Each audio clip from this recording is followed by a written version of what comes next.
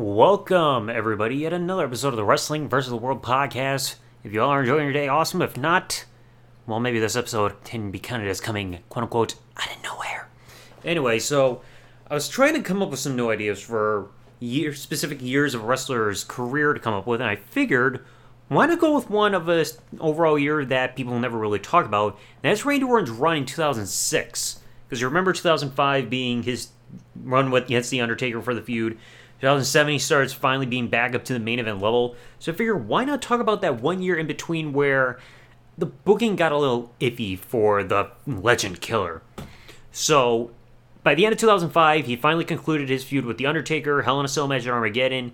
That's finally put to rest. And he starts off 2006 by entering the Royal Rumble match as the 30th and final wrestler into the match. However, he was also the last man eliminated when Rey Mysterio countered Randy Orton's move. He had him over his shoulder. Rey countered it into like a Hurricane Rana over the top rope. Randy's eliminated, and Rey wins the Royal Rumble match. This does not sit well with Randy as he challenges Rey Mysterio to put his title opportunity on the line at No Way Out, and this is something that Randy is most remembered for that year when he makes the remarks about Eddie, saying, "Oh, Rey, you're looking at Eddie, and saying he's in heaven, but guess what? Eddie ain't in heaven, he's down there in hell." Something that Randy has gone on over the years, saying that he regrets having to make those remarks, but he had to because of his character. So Rey would grant him his title shot, or grant him his match for the title shot, and Randy would cheat in order to beat Rey at No Way Out to get his title shot at WrestleMania, going for the World Heavyweight Championship. However, that would only last for a little bit, as that following episode of SmackDown that same week, Teddy Long would transform this into a triple threat when he added Rey into the match due to Randy Orton cheating, so it became a triple threat of Rey, Randy, and Kurt Angle, the World Heavyweight Championship at WrestleMania. And at the match, very fine triple threat match. Randy was the one to take the pin after Rey hit the 619 and West Coast Pop, I believe, whatever the Frankensteiner. I believe it's West Coast Pop. It's one of the two. I know it's not dropping the dime, but that Frankensteiner that he does, springboard off the ropes, pinning Randy to become the new World Heavyweight Champion.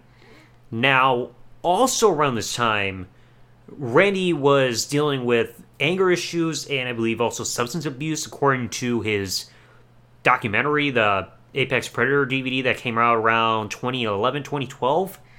And not too long after WrestleMania, he was suspended for 60 days, what listed as being unprofessional conduct, and to write him off, he would lose a one-on-one match against Kurt Angle in the King of the Ring tournament, and afterwards, Kurt would constantly lock in the ankle lock on Randy Orton, so they wrote him off saying he kayfabe had a broken ankle.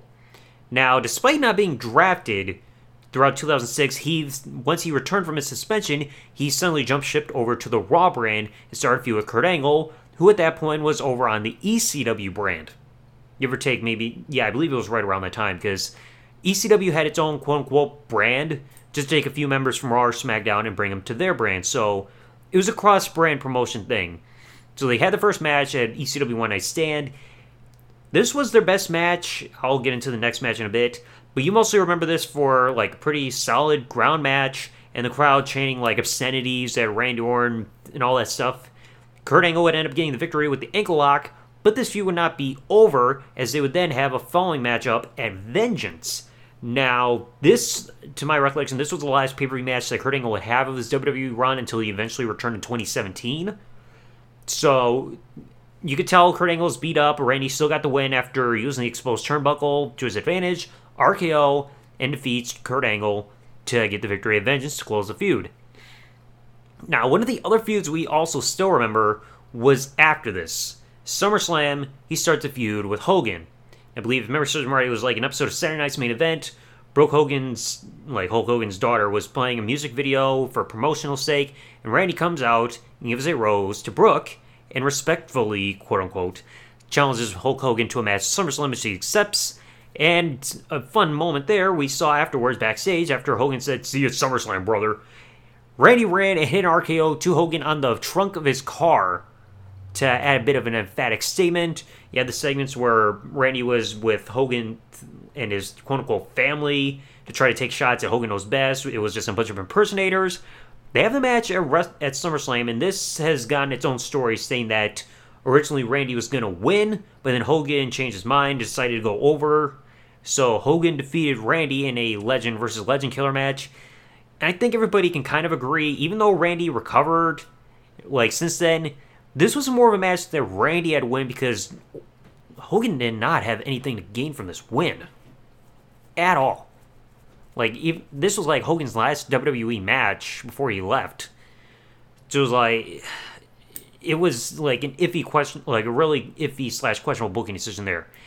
After this, started the next phase of Randy Orton's career where he started teaming up with Edge as part of Rated RKO. Because they were doing the whole feud against DX because DX was running roughshod on Raw. Edge had issues with DX, costing him the WWE Championship in a steel cage match on Raw after losing the championship at Unforgiven. So they teamed up together. And I remember serving me right, this at Cyber Sunday they had the match where Eric Bischoff was voted as the referee. This was one of the very few times where anybody beat DX in a tag team match. Now, albeit it had to be due to shady circumstances. But Rated RKO got the victory at Cyber Sunday over DX. And according to Wikipedia, it's saying becoming the first team to defeat DX since their reunion. But I believe during that run, that was probably one of the only losses that DX had during that 2006-2007 run. And of course, after this, the following month in November, Rated RKO would become tag team champions after they defeated Ric Flair and Roddy Piper on the November 13th, 2006 edition of Raw. And it was right after this, of course, Roddy Piper was diagnosed as Hodgkin's lymphoma. So this is kind of a way to help write him out. They also had, and to close off the year a little bit later, at Survivor Series, Team DX took on Team Rated RKO, but Team DX got a clean sweep over the Team Rated RKO completely, which is kind of a sad thing to think about when you look at Rated RKO. So I would get in 2007, but that's the following year for a different time. This year was a bit of an up and down for Randy for both his career in terms of booking, but also personally, because yeah, he had a strong start with being the runner-up for the Royal Rumble match, but then he had to do the whole comments about Eddie Guerrero. Lost at WrestleMania, had to serve a 60-day suspension due to issues that he was having outside of the ring. Came back, was Kurt Angle's last program for his full-time WWE run. Lost to Hogan, and then did the tag team with Rated RKO, which was a very successful tag team. But it felt like it was a little bit iffy. I mean, even if you listen to Edge's promo when they formed the tag team on the the Cutting Edge, Edge pretty much said that after losing the championship to Triple H, Randy Orton has pretty much done absolutely nothing, but I don't think you can really say Randy Orton did nothing. Like, the one thing you could say was a nothing between SummerSlam and when Rated RKO formed was the one-off match that I just remembered about that he had at Unforgiven against Carlito, which just simply happened because Carlito interrupted a backstage interview Randy Orton had on Raw. And of course, you all probably just remember that because of the RKO out of nowhere.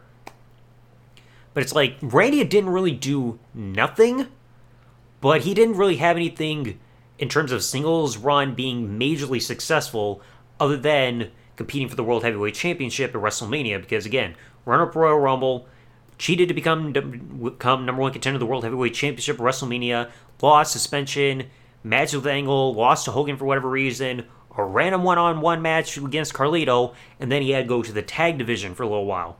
I mean, thankfully 2007 will be the turnaround year for Randy when you look at his booking following that, and I'll eventually discuss that in another episode, but 2006 was not really the best year. I mean, if he didn't go, who knows how 2006 would have been if he didn't have that suspension all of a sudden after WrestleMania.